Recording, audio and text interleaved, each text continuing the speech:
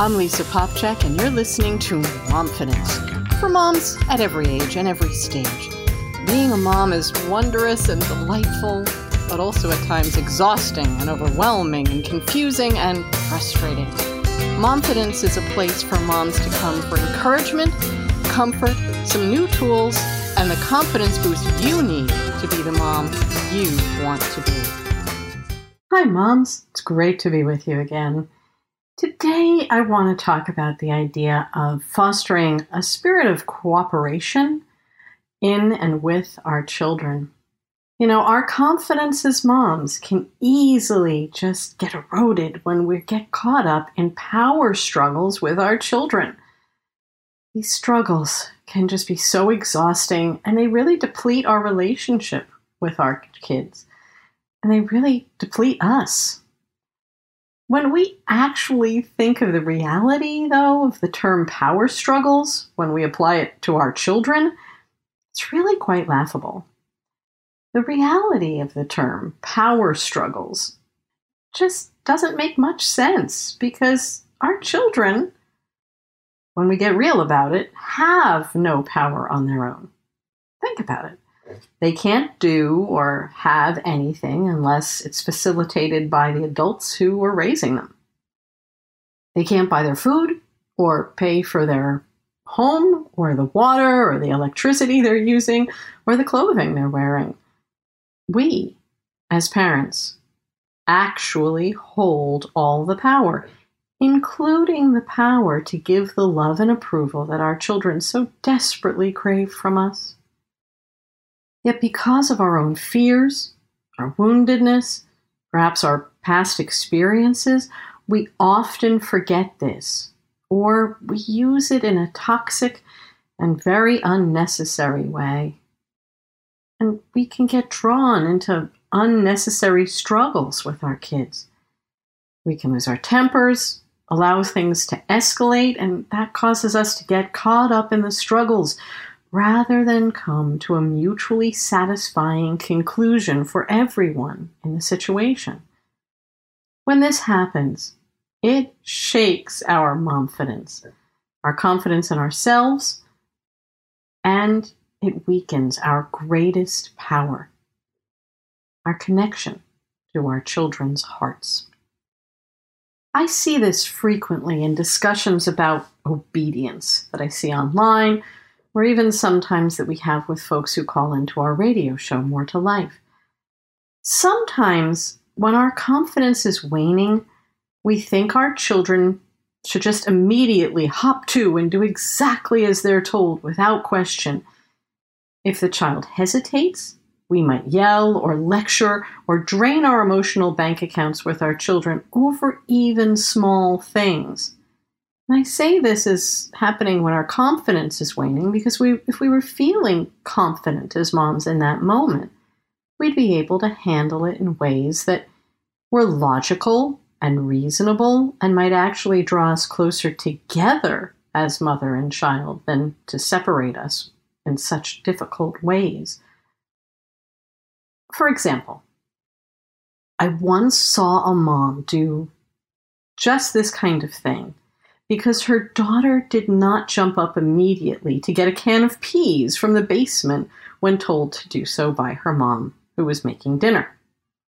The mom yelled and accused her daughter of being disrespectful and rebellious, and they fought, and I'm not kidding, for 3 hours. Until in tears, the daughter was finally able to tell her mom that all she had wanted when she was asked and was hesitating was to be able to finish the algebra problem that she had been struggling with for over 15 minutes before she had to get up and go get the peas.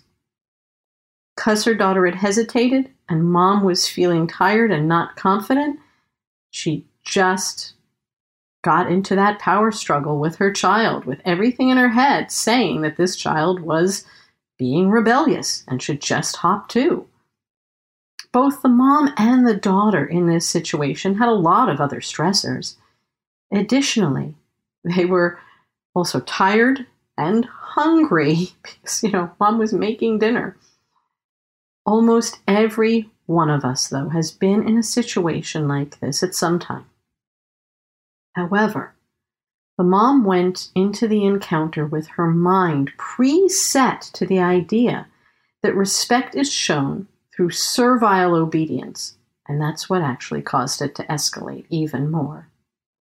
Now, servile obedience is the idea that someone of a perceived greater rank is owed unquestioned and immediate obedience simply because of their title or rank. And any hesitation or disobedience is met with harsh punishment. Servile obedience, however, is very, very different than Christian obedience. Christ taught us to obey God by making us, through his passion and death and resurrection, his friends and his brothers and sisters. Through his love for us, he taught us how to love and serve him in return.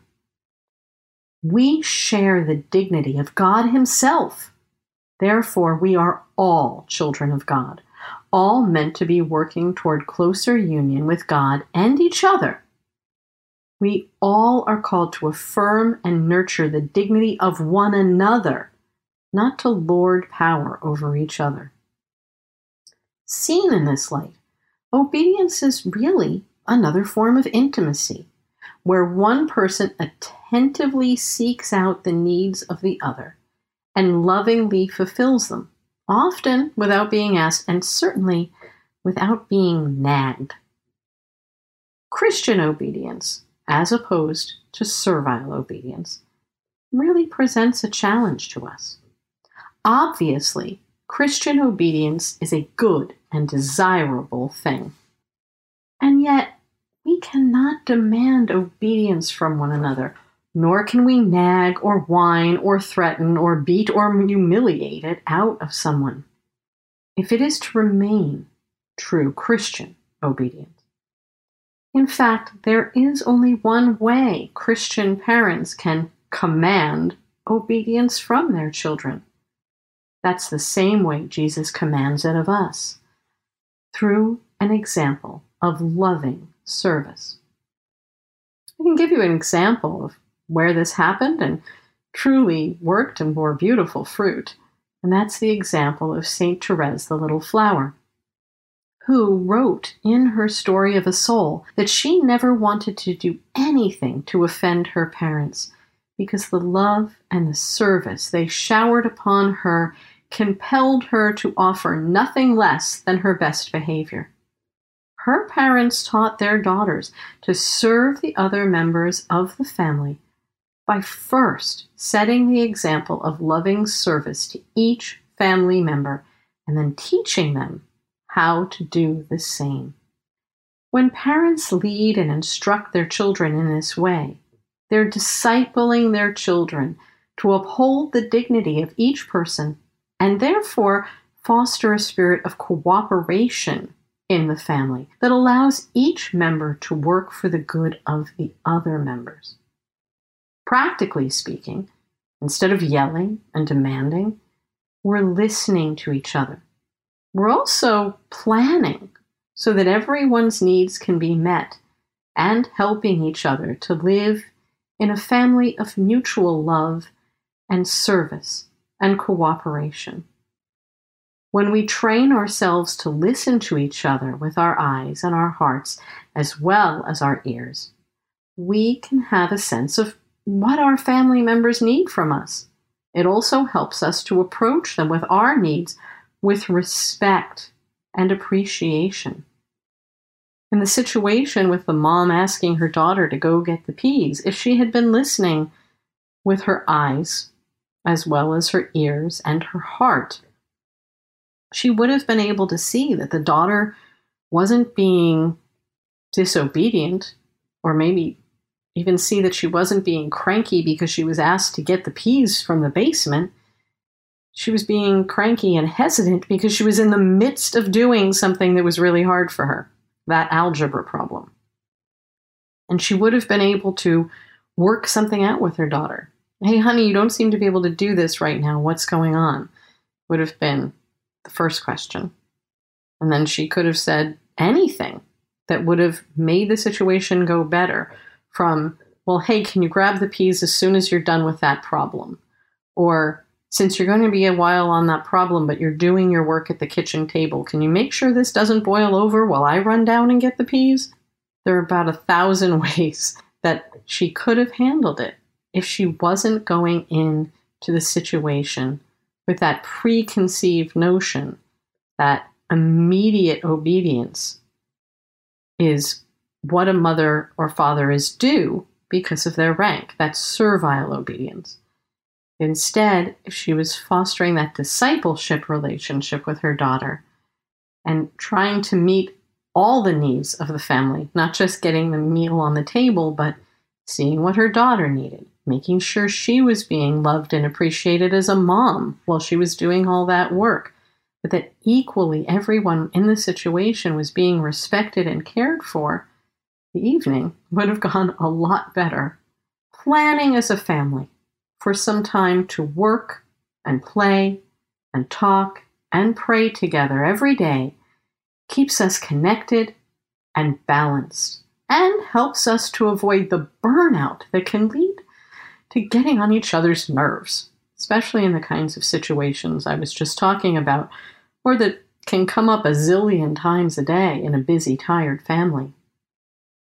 Moving into each phase of the day by checking in with each other's needs and hopes for the day, and checking to see what we can do to help each other balance our expectations with the expectations and realities that each member of the family is dealing with, helps us to keep in sync with each other rather than stepping on each other's emotional toes and expectations.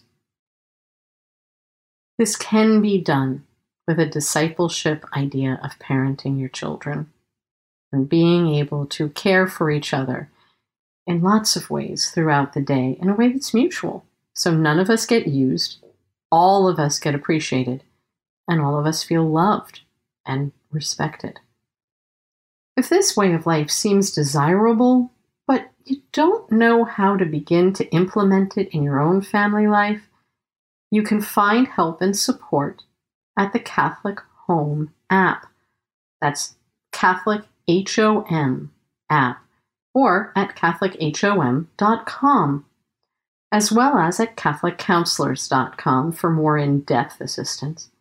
Additionally, you can listen and call in to More to Life on the radio every day, Monday through Friday at 10 a.m. Eastern on AveMariaRadio.net or EWTNRadio.com. We're here for you to help you be the confident mom, a mom who loves her children and is loved back in a powerful and godly way. And lots of different ways every day. So feel free to stop by anytime at all of these places so that you can grow into the confident mom that you want to be. Thanks for joining me today for this Momfidence moment. If you want more encouragement, come on over to momfidence.org for the blog and other confidence-boosting resources.